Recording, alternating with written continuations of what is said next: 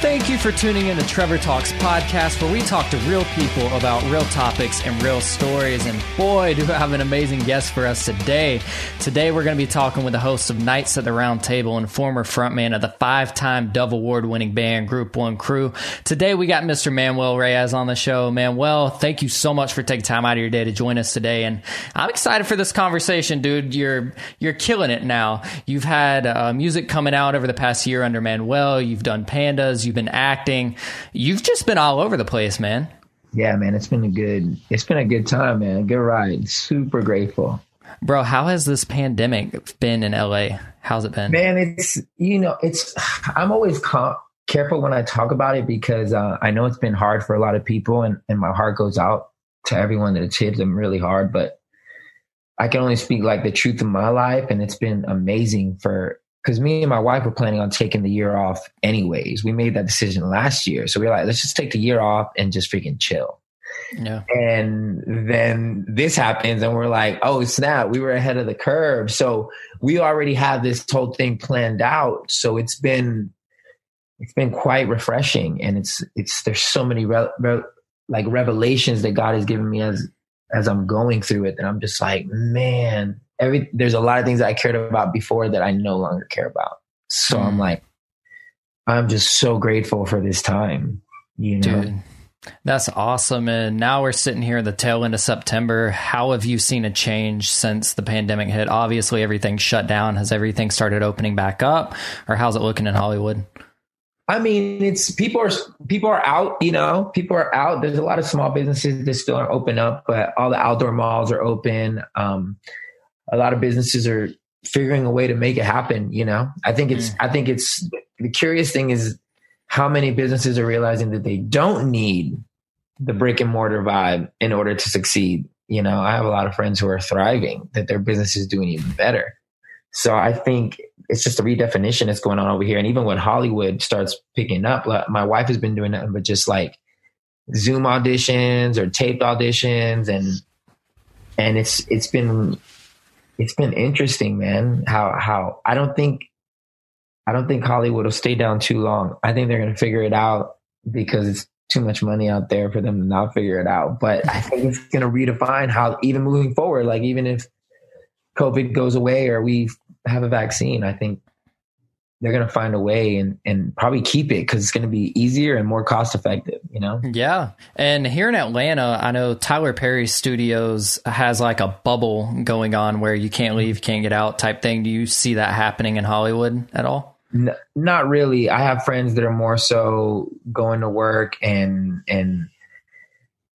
just, they have to get checked a lot. You know, they're getting a lot of tests. I have a friend that produces for The Masked Singer and a couple other shows. And he's just like, we're constantly being checked. And everybody's just insanely careful. Like they take it so serious. So that's more what's going on over here.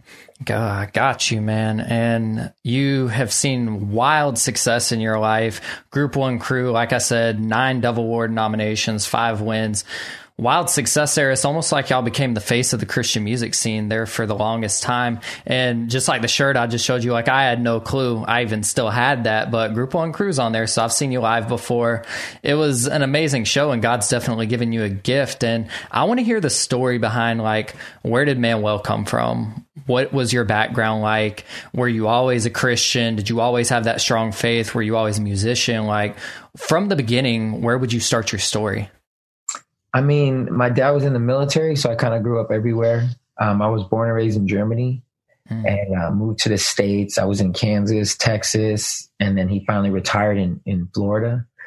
And so I was what they would call, I was always like a really smart dude, great grades, but I was completely the class clown. And it was very selfish of me because I would understand what was being taught. And then once I understood it, then I would check out and disrupt everyone else. Like I didn't care if anyone else was learning. As long as I understood it, I'm good. And now I'm going to cut up. So I wasn't the best classmate, but I ended up, when I went to Orlando and my dad retired, we didn't have no money. He spent all the money we have for college on buying a house, and we just were super broke. And me coming out of the military into this place where labels and fashion was a thing, I didn't know how to interact with these people. So I quickly got into robbing and stealing and living this life that I deep down was never who I was, but I got into it so that I can afford clothes. That's literally, it sounds so lame, but I just wanted to fit in. So I started robbing people and making money that way to just buy nice clothes. And that led me down to even, a worse path, which that was from middle school all the way to my senior year of high school, where I was in deep, and then that's when I found God. Senior year of high school, went to a church camp, got saved. It's crazy because at that point I was still like, I didn't really believe in anything. I was, the closest thing to Jesus was my big gold pendant that I had. I would rock on my Cuban links chain, and then that was it. And I found God in the realest way. And then it was a wrap. After that, my senior year, I went from the most popular kid to like the most tolerated kid, but it didn't affect me because I was just like, nah, I'm doing some dope right now with purpose. And it just didn't matter that I fell off, because I fell off hard. Wasn't nobody trying to mess with me. And to this day, though, I laugh because I look back and I'm like, I'm where nobody is. Everybody stayed in the same spot. So I'm like super grateful that I was able to maintain some type of self-identity and realization. Like I just believed it. Like when it happened, I believed it and there was no going back. And I had this insane thing that if I'm going to do something, I need to be the best at it. I just need to be the best. So when it came to Christianity, I was like, I just need to be the best at this thing, So I attacked it with that. And from then on, stumbled through stuff like you already know. I started a group in Bible college called XYC. When that fell apart, I did a solo record. Then I got out and I started Group One, which was 13 of us. When that all fell apart, I did another solo record. Then I got found by my manager on MySpace, and he was like, if you could put together a group, I think I can get you signed. So I called Pablo and Blanca, they were in Chicago, and I was like, we can put this fleece before God. We'll fly out there. We didn't practice. We didn't have anything together because, like I said, everybody quit. They quit and went to Chicago. And I was like, we could do this. We'll show up. I'll throw some verses on some beats that you got, Pablo. And if this crap works, this was God, because this should not work. Literally, at this point, we have not seen each other in a year. Yeah. So I was just like, God, I don't want this, because I was pissed. I was like, all these people left me, man. Like I created a Group One record. Put all this money into it, and everybody just quit and left. And so I was like pissed. I was like, man, I don't want this, God, but I want what you want more than I want what I want. So I'll entertain this because it came out of nowhere. I'll get on a plane. This will be hilarious if we can even pull this off. But if they sign us over this, then that's you telling me you definitely want me to put myself on the back burner and just do this group thing. And sure enough, we go there. We like fake 2-3 songs, never performed it in our life together, never practiced it. We were just like, if this works, this will be God. And sure enough, we got on that stage and we did this little showcase, and they freaking signed us. And I was like, that was it. How old were you when you started toying around with music and lyrics? Man, I started off a dancer. That was my main thing. And then I started rapping like 9th grade. Wow. Did you dance professionally at all? Nah, I was just a kid just trying to copy Michael Jackson and breakdancing and all that stuff. But music didn't start till 9th grade. And I would listen to lyrics. I would listen to songs, and I would write them. I would write them out and then read along with the song. And that's how I used to learn my raps, until one day me and my homeboys were like, let's just start a rap group. And we started a rap group called Three the Hard Way. And this was back when cameras you held them on your shoulders. Oh, no, man. We're recording our stuff, making our own music video and rapping. And I was the only one that kept going. Like I kept going. It was you crazy. Never saw an end for you. I don't know. It was weird, man. I just picked it up and just never stopped. Again, like when I do something, I just want to be the best at it. So to me, if I'm not amazing at it, then I feel like a failure. So I just attacked it and just got really good and never left me. And that led me into one thing after another, you know? So you did the whole Winter Jam thing. You had, like I said, 9 Dove Award nominations, 5 wins. You were the face of Christian music there for a good while. And when it came time, I was getting there.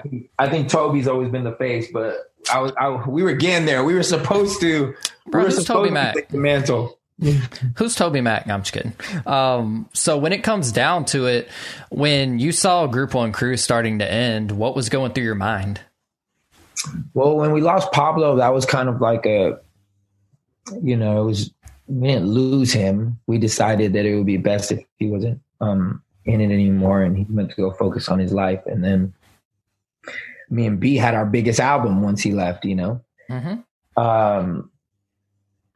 And then when B said she wanted to do her thing, I always knew, like, it was always the plan was for her to go do her thing.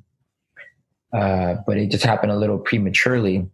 Sure. But I'm like, yeah, okay, cool. Like, I'm always down. The whole reason I did this was because I just wanted to help people.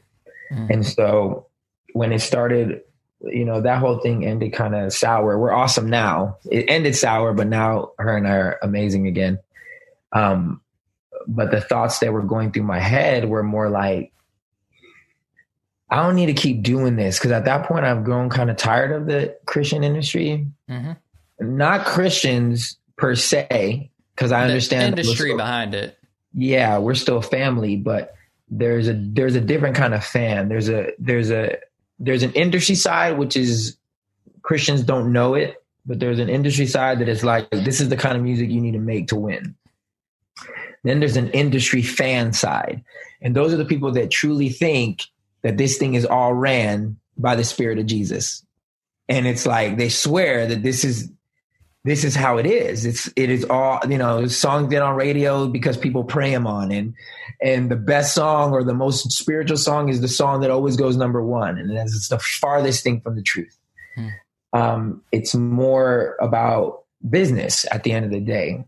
And so when I was on my way out, I was asking God, I was like, man, I don't need to do this anymore, God. I don't need the money. I don't need the headache.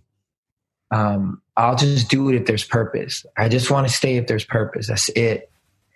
And so I started losing my desire for it, because I did a tour with my wife. She did this character Bonquiqui, and I wrote a record for it. Got her signed to Warner Brothers and everything. And so we did this tour. And the tour was crazy dope. And I remember there was a show in San Francisco, or the whole tour was clubs and theaters. We did a show in San Francisco, and I posted just like a 15-second clip. And the comment sections lit up. Like, it was just so many Christians talking about, I can't believe you're doing shows in clubs now. And, you know, that's so not God. And I mean, just lit it up, went in on my wife and all this stuff. And I remember that was the same show where we were outside after the show was done. And I was preaching to about 30 or 40 people right by my bus, telling them about Jesus and leading them to the Lord. And the comment section, these wannabe Christians are literally condemning me that I'm not a Christian anymore, while I'm outside witnessing to these people. And people of all shapes, all colors, all sexual orientation. It didn't matter who it was. They were sitting there listening to me tell them about Jesus. And that's when I knew that this whole industry and this whole fan thing was full of shit. That's how I knew. I was like, this ain't real, God. This is not real, man. These people are not tuned into you. They're not like speaking for you. I used to think that when I wrote a song and they didn't like it, it was because there wasn't enough Jesus in it. And now I'm like, nah, these people aren't looking for Jesus. They're looking for something to soothe their insecurities and make them feel better about themselves. That's what they're looking for. They're listening to music selfishly. If it doesn't feed them, they're not looking at music to see, this will feed one of my brothers and sisters and need to hear it. they're looking at it like, this don't feed me, ergo, this is not Christian. And I'm like, since when was your Christian walk all about you? If there's somebody doing something that can help somebody else, your responsibility is to encourage that because it's reaching someone. These people just wanted you to cater to them. And that's when I knew that this was all a hoax. And if it was going to be a hoax and this is all about business and this is about this and that, this is what it is about, then I don't want to be a part of it. Let me just go make music that I want to make. I don't want to have to like tailor my life so that these people won't get offended. They're going to get offended no matter what. You know, they don't even have to know the truth and they got offended. Literally. So I'm like, my mind started drifting to like, Jesus, what's real? Like, what is real music that is for you? Because it ain't this, man. It ain't this. I have a feeling that you want more authenticity than you want third verses that wrap up the Jesus narrative really quick. And that's literally what it was. I would write songs where the third verse didn't wrap up, where Jesus came and saved the day. And those songs were more frowned upon. It just wasn't the formula. And I'm like, but some people are in life where their third verse doesn't wrap up nice. Their third verse, they pray and the person still dies. Their third verse is they pray and they still get left by their husband or their wife. That's their third verse. Yeah. You don't have a pretty ribbon. There's no bow at the end of it. It's like, no, life sucks and it still sucks right now. I'm still choosing Jesus, but life still sucks, bruh. And there's no wrap up third verse where it all gets pretty. So it's like, I want to write that kind of music. You know what I'm saying? Yeah. So that's what I did. I was like, I'm out. Yeah. I'm out and I'm never going back. You couldn't pay me to go back. You couldn't. No. Like when it came down to it, the Bonquiqui tour, that was a bigger ministry opportunity than arenas full of Christians. Oh, it was crazy. I would much rather, on a personal level, I would much rather tour bars and clubs and theaters than arenas full of Christians. And it's not because I dislike Christians. I love Christians. I'm a Christian. I love Jesus with my whole heart. But when it comes down to it, like, I feel called to share my story of overcoming anxiety, overcoming depression, and I share things that aren't pretty about my life. I'm very vulnerable about mental health. I got roasted by a family member for posting a video of me bawling my eyes out because I had a panic attack and I was being vulnerable with people. Like, I live in Georgia. Toxic masculinity is huge here. Like, everybody's supposed to be big and buff and wearing Georgia boots and camo. And bro, like, I'm gonna pull up with purple hair and some skinny jeans on. Let's go. And you know, when I started becoming like the person that God's created me to be, it's like, everybody's like, he don't need to be in this church. He's got purple hair. Like, what's this? Sure. And when it comes down to it, like, I've never felt more secure than around people that know exactly what I've been through, but are still working to get there. Like, at the end of the day, God's going to be the full circuit center of why I do what I do. But ministry's not meant to stay within the church walls. That's what's been so ironic to see churches thriving during a pandemic. Or you see churches that struggled and then they figured out like, oh, like, people are still going to need church even though they're locked in their houses. You can't meet in the brick and mortar, but we have to go out. And instead of spending $100,000 on marketing your church service for Christmas time, like, they got hit with them in the middle of May, tithing isn't coming in. It's like, oh, what's going on? And what was going on is you're marketing these big Creaster, like Christmas and Easter holidays. Where's the discipleship at? Where's the follow-up at during the year? Like, are you just going to market in the big ticket, like tithing coming in to pay the mortgage of the church? Where in the Bible does it say your church has to have a mortgage? Where in the Bible is that you have to have a building? These people were meeting with, man, look, I love church because I got saved in one, right? But when Jesus gave the command to make disciples, he said, go out and make disciples. He never said, you got to bring them back and keep them here, because their job was to make a disciple. And then that disciple was supposed to go make a disciple. And it was always supposed to be this extension. It wasn't supposed to be this thing where we gather. And I laugh because when it comes to the churches, I'm like, man, I travel to a lot of churches, bruh. And I've seen a lot of tithes and offerings come in. And when you biblically talk about the tithe is a specific thing. This is not a figurative thing. We use it figuratively now, but it literally meant bring food into the storehouse. They always quote Malachi. It literally was bring food into the storehouse. The tithe happened they happen once a year. There was 3 different tithes, I believe. 2 of them happened once a year. 1 happened every 7 years.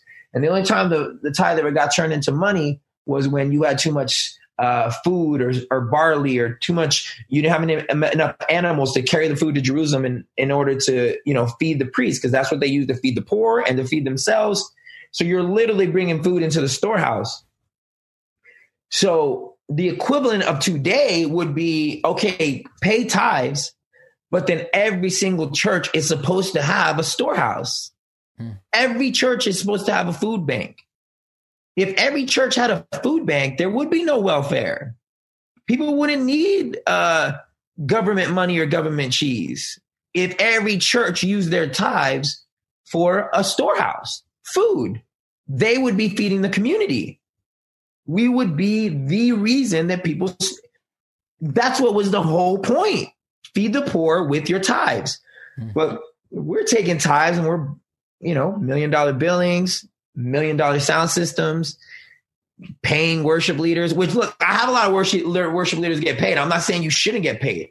I'm just saying this is now a commodity. This is now a thing where it's like, yeah, you got a big bill, but I don't know. And I don't know. I'm not saying, look, if you're hearing me talk, I'm not saying I know what's right and what's wrong. And I'm not saying all churches are bad or whatever. I'm not saying any of that. All I'm saying is that in my measly, feeble understanding of the scripture and what I saw happen, church was never contained in a building. Church was a gathering of believers who shared life. Like they did life, and it had nothing to do with the building. It had everything to do with, are we willing to walk with each other in life, good and bad? Didn't matter what it was, but we're willing to share life with each other. And then in that become a witness to one another. That became the real thing. And I think that's what COVID is showing, because there's churches that are thriving. There's churches that are getting more tithe than ever, but because they had a strong community, because their people are still getting fed because they were built into a real community. We actually care about each other. It wasn't no Sunday service thing. And that's why I have a church out here that one church is my homeboy is a pastor, and I love him, Pastor Torre. Love him to death, but we commune on a personal level. I haven't been to church in a long time, and it's really, the reason was not because I don't like church, but it's because typically when I go and we're doing artificial highs and artificial buys, hey, hi, but no one's asking you, how is life? I want to know what is going on. I want to know, just in case you need help, I want to be there to help you. That's not the kind of conversations I'm having. So really, I wasn't doing church. I was doing a concert, and I was doing a preaching. If I want to hear the preach, I can just log in online. If I want to hear the concert, I can just throw on the CD, I can do my worship here. The one thing that you can't do when the Bible says, don't forsake the meeting of the brethren, that's actual life together. That's saying don't forsake one another, because that's when you have strength, is when you're together, when you're actually doing life together. Don't be a lone wolf. You won't make it. Yeah. So I have found my church through the people that are around me, through my friends, that we all love God and we're doing life together. And now I'm like, I don't feel like I need America's version of church. I stay in touch with my pastor.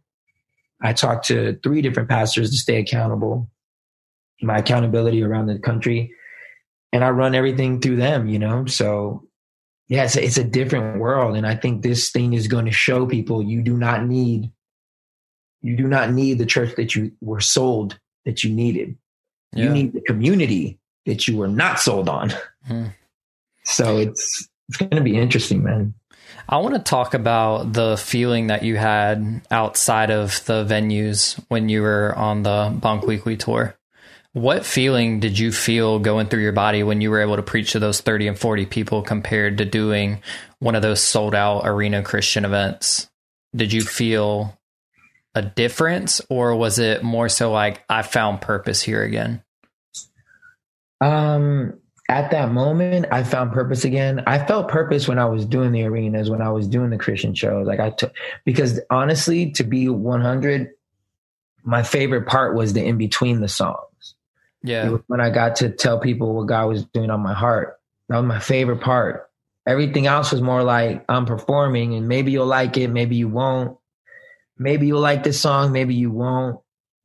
But I was always so confident in what God was doing in my heart. So confident that if you heard me talk, you would know, oh, this dude loves Jesus. Like, this dude is connected. He's tapped in, because I am. And that was the only thing that I could really draw confidence from. So when I got the chance to do it again, I only feel purpose, and I feel in my element because I'm just being honest with what God's doing. And I'm not claiming to be the best theologian. I'm not claiming to be, I know the word more than anyone else, or all I'm claiming is God is doing stuff for me. I just want to tell you about it. And if you believe it, cool. If you don't, cool. I love you anyways. Like, you don't need to believe what I do. You don't need to believe any of it. But I know that my goal is that when you leave me, you will believe that I care about you. You will believe that I love you. That's why me and my wife, our fan base is diversifying. You know, we don't really see color, and we don't see sexual orientation. We don't see any of that. We just see people. And it's really amazing to be able to interact with those people. And hi guys, I'm doing a live Zoom. Okay. To interact with these people and it be like beautiful. Cause for me, like, I used to be real staunch and real, like, heavily, like, Christianese, man. I was very judgmental. I went to Bible college, so I was well-versed, well-studied. And I thought that as long as I'm smarter than everyone and I can out-argue everyone, that it would be a good look. And then I started realizing I'm just pushing people away because I don't have love. Like, I don't think these people think that I love them. I just think they think I'm happy when I win an argument, when I'm right. And that made me feel horrible because I'm losing people left and right. Like, I may be winning arguments, but I'm not winning people to Jesus. That's why I laugh at all these internet trolls. I'm like, I will promise you, all of you haters online that be talking all this crap, trying to judge people from afar, trying to talk all this nonsense, ain't nobody ever come to Jesus from one of your freaking nasty comments online. Nobody's ever hit you up like, I really love how you went at that guy. I really want to know the God that you serve. Yeah. Because I'd love to go after people like you do. Yeah. I'd love to tear them down like you do, even though I know nothing. Bro, there's this revelation I got yesterday. I was listening to Richard Rohr. And I usually do my studies in the morning, and we were studying Lucifer, right? The term Lucifer in the Bible, you know, we've made him into a personhood. There's this guy. Yeah. This is me being theoretical. This is me thinking out of the box. When we were breaking down what Lucifer actually meant in the Hebrew and in the Greek, Lucifer actually meant, Satan actually meant, and you've heard this before, it means the accuser. That's what it means. Literally, it just means the accuser. So you could be Satan if you are engaging in accusing me of something. Does that make sense? Mm-hmm. When Christ left, he did what? He left the Spirit of God, right? He left the Holy Spirit. He's like, there's going to be someone that I leave with you that's going to be able to be with you no matter what. I have to go. So he's going to be able to be with all of us at the same time, which makes me think, is that the same thing that happened when Satan got thrown from heaven? He ceased to exist to be this thing that was a very real thing. And now he exists in spirit in the form of accusation, because that's all he can do. He can't make us do anything. He can only accuse us to God. Look at your servant, like he did with Job. Look at your servant. Look what they're doing. Look what they're doing. What is that the spirit of? These internet wannabe Christian police. They will accuse people without any type of knowledge of their life. They don't lead with, how are you doing with the Lord? I see you're doing something new and different. Is it working? Do you see any fruit? Is God doing anything in your ministry? I see that you're doing this and you took a right turn and I don't understand it, but is God working in it? Like, is he doing anything? You'll never hear that. You'll hear, I'm disgusted. This person is not a Christian anymore. Oh, he doesn't serve God. He said a cuss word. He don't love Jesus. The spirit of accusation. That's all they're doing is accusing. They're literally moving in the spirit of the demonic because that's all the enemy has. He can't define our identity because Christ is our identity, but he can accuse us to make us believe that we are all these things. And these people think that they're fighting a righteous fight. They think that they're doing something righteous by trying to call out what they believe is not Christian. And all they're doing is ushering the spirit of accusation because they have no knowledge. They're not walking with these people. They're not walking with you. They're not walking with me. They're assuming that your purple hair or your skinny jeans means that you're this thing, or your vulnerability, you're this thing. They're assuming with me, oh, he's doing this now. I haven't heard him say Jesus in one song that he's released in the last year and a half. And they're like, man, I miss Group One Crew. And I'm like, bruh, you don't know how close I am to God right now. But you're accusing me of something. It's like if they want to listen to Group One Crew, they can go listen to Group One Crew. They can go stream it. But if they want to hear from Manuel, they can go listen to Manuel too. And one of the things that has really been encouraging to hear you say is like so many people out there are making Satan to be this person. Like even on, I think it's on Netflix, there's a show called Lucifer, and they're making him out to be like an actual person. And it's like, I mean, I understand it's art and entertainment and everything, but at the end of the day, like what you're putting into your mind and your ears, like it's going to come out of your mouth. Like God can do amazing things through people and give them these amazing opportunities and visions and just ideas, kind of like you with music. He gives you the lyrics, you put them out.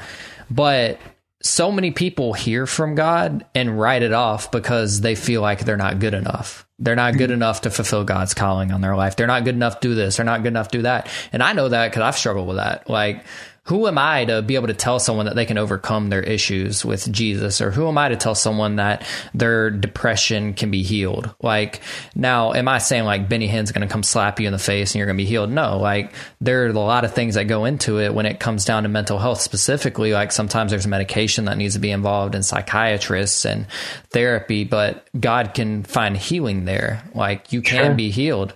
And even in the past few years, we've seen an increase in suicide rates around the world, especially with men, and even pastors. Like pastors are people too, and we put them on this platform to be like Jesus, and it's like they need Jesus just as much as we need Jesus. They're acting as a messenger, but they need support too.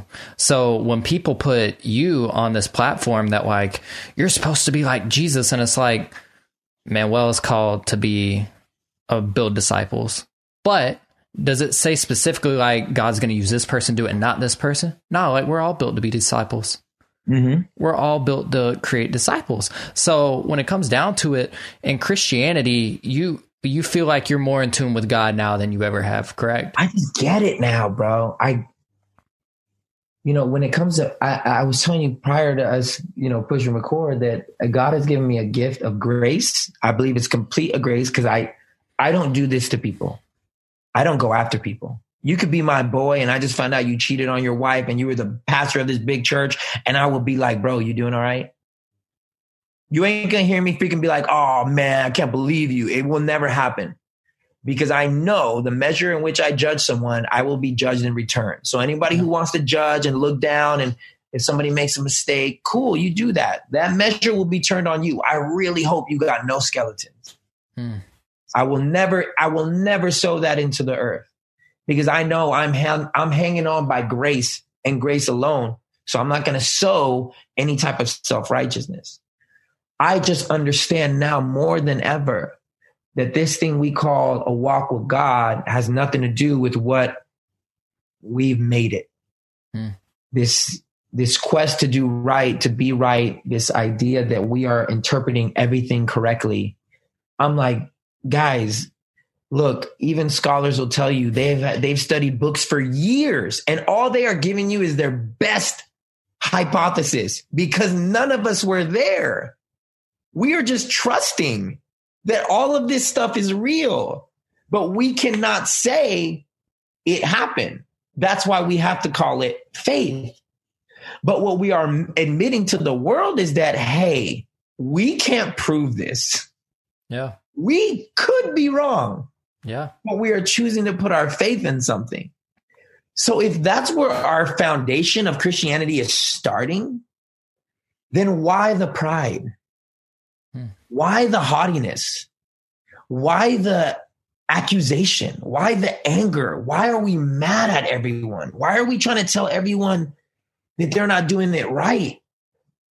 On my podcast, it's something that I started saying. I was like, guys, I will never say I'm right anymore. The only thing I will say is, this is what I think today. Please check with me in a week because I may think differently. Please check back in a year. Do not hold these words against me. Because when I first got saved, bruh, I was so anti-gay. You want to know why? Because I didn't know no gay people. And the whole church told me that they were bad. So my thought was bad, gay, bad. That was my thought. And nobody better take a freaking sound clip of that. My understanding was that because I didn't know nobody that was gay. Then I marry a wife who literally half of the family is gay. And that's not an exaggeration. I'm talking about half of the family is gay. Wow. And now I am family members and I'm learning them and I'm loving them. And when I say learning, I'm learning them as people. I'm not learning them as like coming into it like, oh, I'm spiritual Manuel and I'm going to, no, I'm falling in love with these people because they're my family. And then I start feeling shame at the way that I used to think. Why do you think the church took that approach? I don't feel like at the end of the day, like go and make disciples. I mean, in the Bible, yes, it says homosexuality is a sin in different places, but why does the church make it a point not to welcome the LGBTQ community into their church doors? I think we feel out of all the ambiguity in the Bible out of all the gray that is in the Bible, I feel like the church feels at their strongest when they're drawing big, bold, black and white lines. And if we can hold on to something that says a clear don't, then we don't want to understand it. We don't want to ask the question. We don't want to dig. And I did a podcast on this where I brought my friend on who was married to a woman doing ministry, like gave it a go, was married for like 12 years, had a kid and everything. But he was gay. And I was like afraid to do a podcast with him, not because I'm afraid to associate with him, because I already do. I promote his music. I love him to death. But I was afraid of what people would say because I didn't have an answer for them. I didn't have an answer. I didn't have no, I know exactly what this means, or I know exactly what's going to happen. But what I did know is like, I love this dude. I don't care what you think about his lifestyle. What I know is I love him. And I want him to share his story because I feel like his story will touch someone. I don't know who it will touch. Lo and behold, to me, the amount of emails I got from moms whose children they just recently found out are gay. And they confessed, we were staunch Christian moms. We were the ones that are like, sorry, if you're gay, you're going to hell. Sorry. Then all of a sudden, little Johnny and little Susie is like, hey, mom, I'm gay. And then I'm getting messages like, please tell me that there's a way around this because I can't go to my church with this. I know what they're going to say. So I have moms pleading with me to find them a loophole. And these were the same moms before knowing that their kids were gay. They were like, no gay, which I didn't revel in that, but it blew my mind that was even a person that existed out there. I didn't even think about it. But that's the beauty of telling your story. Then people come out of the woodwork. They're like, yo, this is hurting me now because I can't look my kid in the face and say, sorry, Jesus don't love you. You're going to hell. Yeah. I'm like, it's a lot harder now, huh? It's a lot harder when you choose to separate humanity, understanding, grace, actual love for people. When you take that out, sure, you can be that person that's judging and being so angry because you're not choosing to live life with them. You're not choosing to love them. You're not choosing to walk with them. You're choosing to leave them over there and you're over here and you're better and they're not. And you got it right and they don't. I just don't see God in that. I'm sorry. And maybe I'm wrong. Maybe choosing love, maybe just loving everyone isn't the way. I just feel like if Jesus was here today, I just don't think he would be drawing those black and white lines that we're drawing, man. Yeah. And it's like, I just find so much, and I'm not here to debate like theology. Like, I see whenever I'm asked, I never want to say something just out of pure emotion for like, I don't want to hurt someone's feelings. Like, I do believe everything in the Bible is good and true. If you have questions about it, ask God. He'll reveal it to you. We're here to share the truth and our beliefs. But when it comes down to it, like, you don't have to agree with everything that everybody has going on in their life. Like, what trips me out about 2020 in general and politics, like if you get on Facebook, and there's an amazing documentary on Netflix right now called The Social Dilemma, freaking amazing. It really pinpoints right on the head, like, and no shade on Facebook or anything, but like all of these platforms that our parents and everybody is using are catering to your beliefs. Like, so let's say you're a hardcore Joe Biden supporter, LGBTQ, like that's all you're going to see on your feed is stuff going against conservative Republicans. If you're a conservative Republican, you're going to see everything that you want to see. And so therefore everybody is living in a different world because everybody's spending 6 to 7 hours of their day scrolling through their phone, reading what they want to read. Yeah. There's no divide. Like the only thing they see is this person's wrong. This person's wrong. Donate to our campaign and we'll fight this. Donate. Like that's all you're seeing. And like when the whole Black Lives Matter thing came, I had a lot of people, I got invited to speak at a Black Lives Matter rally, and I went and shared the gospel and like just trying to bring unity and peace to things that could turn into like violent situations. And when I did that and pictures and stuff came out of it, so many people, family, friends, like either disowned me, sent me a Candace Owens video. No shit on Candace Owens. I don't know her. But like they were sending me all these videos of even black people like defending hardcore conservative views. And it's like, why are you sending me that? Mm-hmm. Do I make you feel uncomfortable? If so, great. Like I'm challenging your thoughts. That's what I want to do. But I went out there not knowing, like I live in a really redneck part of the world. I didn't know what was going to happen, but I know God told me to go. Yeah. And if we don't live an uncomfortable lifestyle, what are we doing? I have more anxiety when I'm sitting here, like doing nothing than I'm jumping. Like for somebody with anxiety and panic disorder, jumping on a stage every night, like that's not part of the equation, but God, CBD, a good therapist, we're good. Like God can use people that struggle with anxiety to talk about anxiety while struggling with anxiety. Like I don't claim to be a perfect person. But he's called me to do that. So who am I to say no? Like I might be puking the day before I have to hop on a plane, but let's do it. Like I was you just gotta fight through it. Anytime, you know, when you talk about toxic masculinity, when you talk about anxiety, when you talk about those things, those are all things that I dealt with on a very real level because, you know, trying to make myself a thug, which is what I was doing, because it was all money based. I was trying to make myself a thug. But deep down, I was not a thug.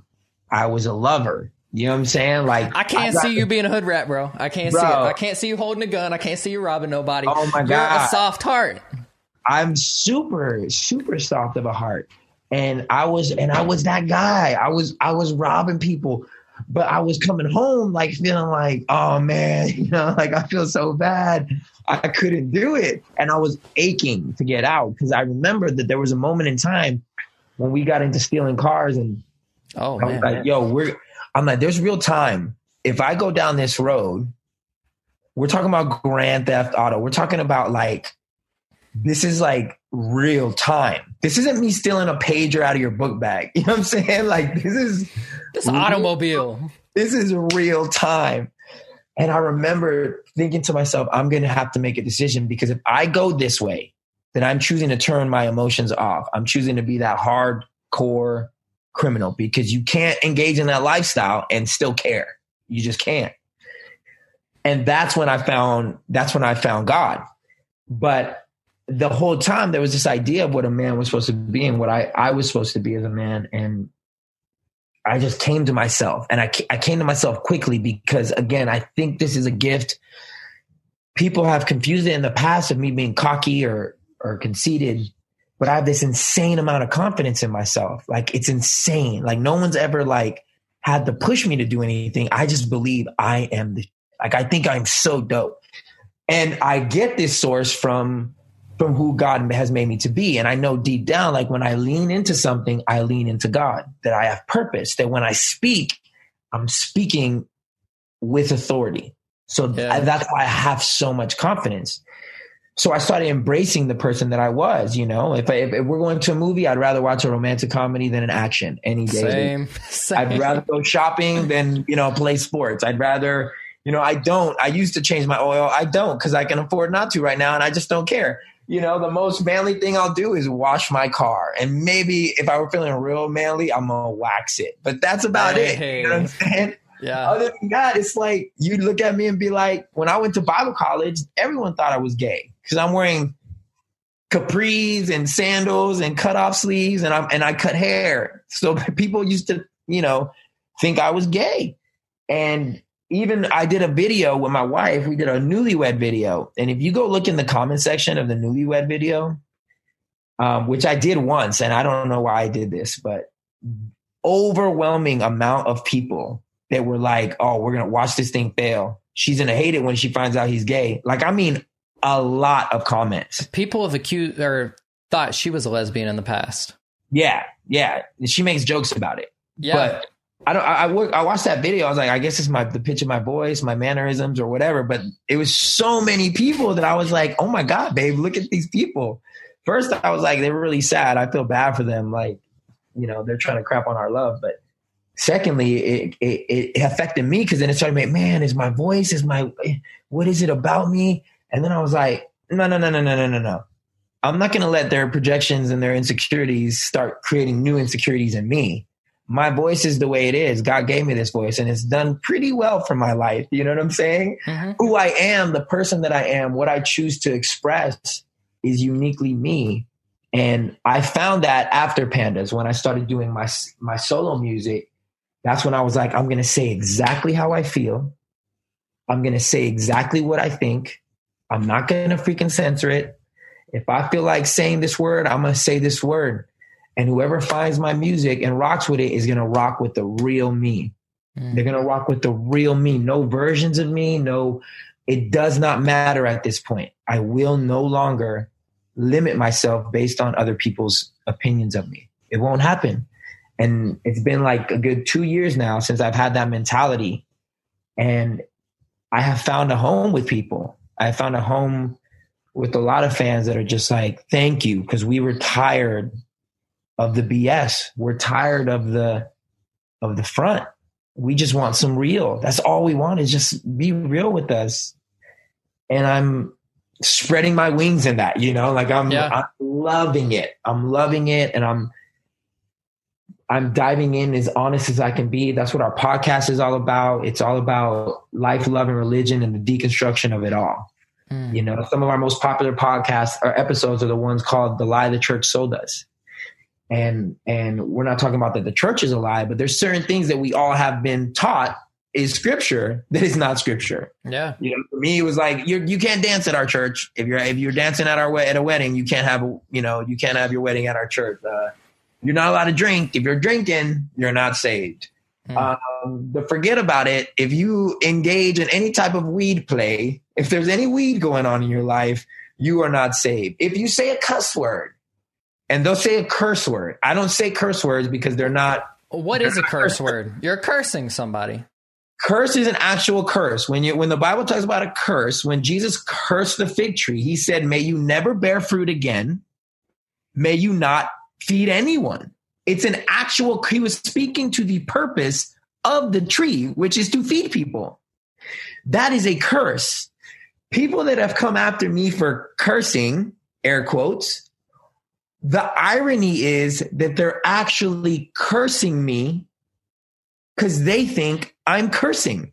So they're telling me that I am not saved, that I am not going to heaven, that I do not, these are actual curses on my life, that does not love me, that I'm evil because I'm cursing. Words that didn't exist back then. Yeah. They didn't even exist. But they, unbeknownst to them, are literally cursing me because they're talking over my destiny. They're talking my salvation. They're pronouncing a curse over me because they think I'm cursing, because I'm using words that they think are curse words. And I'm like, this is not curse words. You can probably say in our society, this may be coarse language. But then again, it depends on what part of society you're in. Because if you're with a bunch of people that all they do is cuss, they're not going to be like, oh, what'd you say? Did you just say when they're out there like, this is our normal vernacular. Yeah. So that's when I started understanding that language is subjective. In London, you can't say the word fanny. Because in London, fanny means. In America, fanny is a way of saying a little kid has a cute bottom. Look at his little fanny. How cute is that? Or we wear fanny packs. I think it's France. The word tabernacle is like a no-go. I don't even know what it means, but like there's a great music venue here in Atlanta. It's like, oh, I'm going to Tabernacle. And I was reading through the comments on their page and there were people from, I think it was France, and they were just like, nah, bro, like that's not it. But Tabernacle is what is a church. Like think here. About that though. Yeah. So that means that when you're looking at that Bible, you need to tell me what Jewish people thought was slander. You can't tell me. We read the Bible as if it's American. So when they read those words, they're like, oh, what I think is a curse word is what he's doing. That's what the Bible's saying because it's translated into my language and it says curse. So he's cursing. And I'm like, bruh, that Bible was not written in American. It was written in Jewish. It was transcribed in Hebrew, English, Aramaic, and Greek. So when you can tell me what they thought was a bad word, then we can talk. But until then, you're just telling me what America thinks is a bad word. And America is not the ruler of the Bible. Because then are we now to tell the people over there in Europe, no, we're going to say fanny, which is something that we would do because we're American. No, we're going to say fanny because fanny means what we say it means. Is that what we're going to say now? Like our language or our version of the language is the correct way? You can't do that. It all depends on what culture you're in. Language is completely subjective. And I made the example of like, you can use one word and it mean something and say the same word and it means something different. It all depends on your intent, which is really what Christ was saying when he was talking about man looks at the outward, but I look at the inward. So I can tell you, bro, I can be like to you. I'll be like, bro, you're doing this little podcast. Man, that's real cute, bro. Bless you. Yeah. And I'm communicating this little piece of crap podcast ain't doing nothing. Then there's, bro, thank you for having me on this podcast, bro. I freaking think you're doing amazing things. And I was blessed by our conversations. Freaking bless you. Then I just said, I believe in what you're doing. Same word, two different meanings. The only thing that changed was my intent towards you. So I can never curse in my life and not mean a single word in one of my songs. And you think I'm making Christian music. How dumb do you look? How dumb do you look that there's songs that went number one and I know the people that sang them, and then the same people was walking to their hotel rooms with two different girls on their arms and they're married.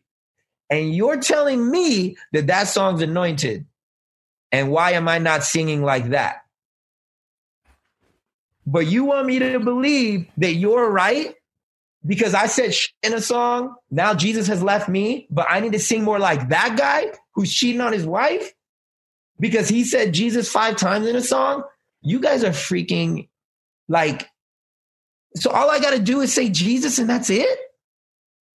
How is that even biblical? So I can go hand the most satanic person in this world and say, hey, I want you to sing this song from Hillsong. And because our church culture is like this, if you put it out, they will praise you. They will praise you because you're talking their language. They don't need to see you living your life. As long as you post the right things, say the right things, they're going to believe you love Jesus and they will buy your music. Bro, I'm just like, I can't. I'm sorry. I get so passionate because I'm just like, yeah. I've seen it play out and I'm just like, Jesus, don't ever let me go back. That's why I say I would never go back. I would never. You could give me $1 million and I wouldn't go back. I wouldn't go back to that industry because I'm like, once the blinds are off, I can't pretend like this is real anymore. I can't pretend. And I started telling my wife, I was like, babe, from now on, when anybody ever comes at me on the internet, my response is going to be like, God don't care what you think. It's going to hit you the wrong way initially because you're going to think I'm saying God doesn't care about you. It's not what I'm saying. Is that biblically speaking, God does not care what your interpretation of my life is. God cares about what his interpretation of my life is. It's a very personal thing. I can tell you all day that I don't believe that you love Jesus. Do you think God is up there like, well, they don't think you love Jesus, y'all. I guess we got to pull our anointing from him because all these little people on the internet are saying that he don't love Jesus. So I guess he don't love Jesus. Good thing they told me because I didn't know. If they didn't post it on his YouTube page, we wouldn't have known that he don't love Jesus. It's the same thing what happened with Jesus when he was doing the Sermon on the Mount, when he was telling people about, what's it called? Communion. Yeah. He said, eat of my flesh and drink of my blood. And the disciples, which were hundreds, they were in the hundreds. Most of them said, this is a hard saying that we do not understand. Because they're thinking he's saying, you got to eat of my flesh and drink of my blood. So the Bible says that they left. They just heard what they wanted to hear. It didn't sound good to them. And they left. They didn't ask questions. They didn't want to see what he meant. They didn't want to stick around. They left. The 12 stayed. And he said, do y'all want to leave too? And they're like, where will we go? We're with you, homie. Where will we go? We ain't going nowhere. We already bought into this thing that you're the Messiah. And he let them go. He let whoever they needed to go. That is literally how I handle my YouTube and all my socials. I'm like, you come at me once and I'll give you one chance to show me that you actually care. I will respond and I'll be like, sounds like you're really judging me. Do you actually care about me? The second I find out that you don't, God don't care what you think, block. Your opinion of me will not edify me nor anyone on this page. All you're doing now is you're seeking to destroy what God is doing. Because if you love me, you would DM me and you would ask me in private, hey, what is this new thing? And every time somebody has, bro, we've had this amazing conversation. And by the end of it, they're like, thank you so much for taking time to talk to me. And I'm like, yeah, this is what church relationship is. This is what the family of God should be. It's crazy, bro. It's like you're building a community and it's beautiful. And what do you want people to know, like walk away from when they hear about Knights at the Round Table, your podcast? It's you, your homie, Angela at times, sitting around sipping some wine, having some real conversations. Yeah.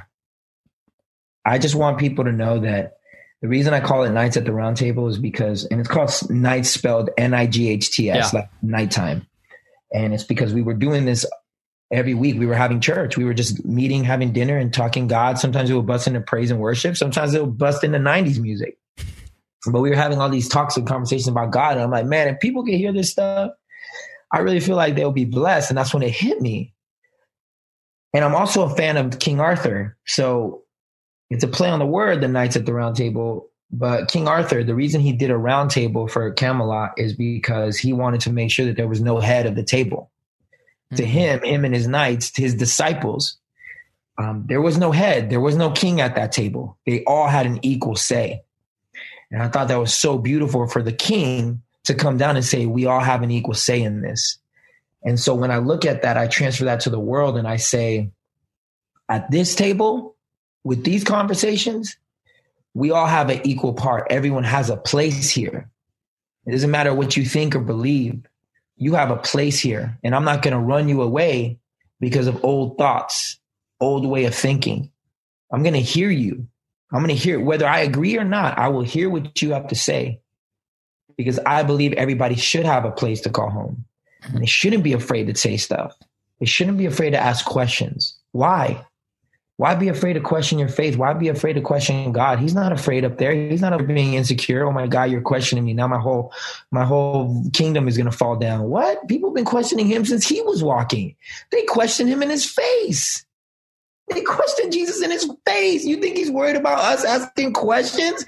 He's out there healing people and casting demons out. And they're still saying, are you who you say you are?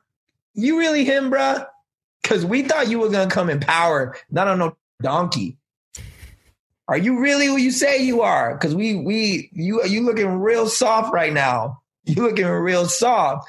So I don't think Jesus is afraid of our conversation. He's not afraid, but we are. If you ask something that sounds off, man, you'll be called a freaking Satanist. And there's no room for that at Nights at the Round Table. There's no room. We don't shy away from any conversation. We don't claim to be experts. The only thing we claim to do is offer a place where a free exchange of ideas can exist without the fear of judgment or dread. And God, when he gave me the idea of it, he spoke new church to me. That's what he said. He said new church. I never, ever would tell you that I want to be a pastor, because I don't. I can't imagine the stress that goes into that. Yeah, I don't. I have a lot of pastor friends and I just don't want it. Well, let's say I don't want it the way it has been shown to me that it has to be. Yeah. I feel like I'm still pastoring when it comes to this podcast, but it's a new wave. It's a pastor saying, I don't know anything. Yeah. But join me in trying to figure it all out. Join me in trying to figure it all out, because you'll never hear me say, I know. The only thing I know is me. Like I know that I'm Puerto Rican. I got some black in me and I got some Indian in me. I know that I'm dark skinned. I know I got curly hair. This is stuff that I know. Yeah. Everything else I'm exploring and experiencing with the family. And that's the atmosphere that I try to create on that podcast. And it's working, because a lot of people hit me up and they're like, we stopped going to church, but this has become our new church. I'm like, I'm glad that this is your new church, not because I think that means anything for me, but it means that you're asking the same questions we are, and finding God in the process is beautiful, bro. It's so beautiful. Dude, I commend you for what you're doing. You guys can find Manuel at Manuel Reyes Media on YouTube. He's all over social medias. Don't go follow those fake fan accounts. Look for the verified check. Manuel, like, this podcast is about real people, real topics, and real conversations. And that's exactly what this was. You were not filtered. You're being genuinely you, and I appreciate you for being authentic and not trying to mask yourself to fit any kind of mold. I know when you probably got the pitch for the show, you're like, oh man, not no Christian show. And it's like, I'm a Christian, but I don't consider this a Christian podcast. Whereas if you call a plumber, like, I'm not looking for a Christian plumber. Right. I just want to have real people talk about life, talk about their downfalls, talk about their successes, like where they messed up, where they did right. Like, God's working in everyone, and he's working in you right now. Nights at the Round Table, Manuel Reyes Media. Your wife isn't a Christian comedian. Somebody said, oh, Angela Johnson, that's the Christian comedian. I'm like, nah, she's clean. She's Christian, but I wouldn't consider her a Christian comedian. Like, you ever seen Bon Qui Qui? Like, I mean, like, God's using y'all in Hollywood, which is amazing. For the first part, you don't see very many Christians succeeding in Hollywood. Yeah. And God's using y'all to do that. So keep doing what you're doing. Like, don't let people drag you down. Don't let people judge a book by its cover. Like, you're being authentic, you're being you, and I don't think you should change that ever. And you know that. Thanks, bro. I appreciate it, man. Keep doing you too, bro. I'm happy that you're chasing down purpose. I'm happy for anyone that can climb out of the absolute crap of self-doubt, of insecurity, of the endless amount of naysayers that would love for you to just not keep going because it makes them feel a little better that someone else quit. So definitely gain a true understanding of who you are in God and understand what the rules that you really are playing by. And when I tell you that God does not care what people think, understand what I say when I say that, because it'll set you free, bro. When you start looking at your relationship with God through other people's eyes, bro, it'll take you down really dark roads, man. And all of a sudden the unique voice that he gave you is somehow filtered through people's insecurities and people's misunderstanding of scripture and misunderstanding of who God is. Just like literally, if somebody says something to you, God don't care what he thinks. And mean that in the most kindest, like, hey, bro, this is personal, man. Like, I got this relationship with this king that me and him talk, and we don't talk through you. You know, the veil has been torn. I talk directly to my source. I don't need people telling me what they think God is doing in me. I'm talking to him. So understand that as you head out, I just want to say that to encourage you, or anybody who's listening, as you head out to do something for God, there's going to be more than enough people to tell you what you cannot do. There's going to be very few people that's going to be like, bruh, you got this. Man. You got this. So, and to tag on to that, dude, one of my really close friends reminds me all the time, like, it's none of your business what anybody thinks about you. None at all. Like, their opinion doesn't matter. Just for people that are listening, even yourself, like, take that with wisdom, take that from heart, from someone that's been there. Like, I've seen comments that are degrading. You can go through 1 million positive comments, and that one negative one's going to be the one that drags you down. So if you're struggling with insecurity, if you're struggling with suicidal thoughts, depression, don't listen to people's negativity. Go check out anthemofhope.org. Go check out Knights at the Round Table. Wherever you stream your podcasts, and on YouTube, check out Manuel Reyes Media. Go check out his solo projects with Pandas and Manuel, and we will talk to you guys next week. Hello, my name is Adam Comer. And I'm Ryan Chittister. And we're the host of Life After Addiction podcast. If you or someone you love struggles with addiction, check us out, Life After Addiction podcast, and you can subscribe at lifeaudio.com.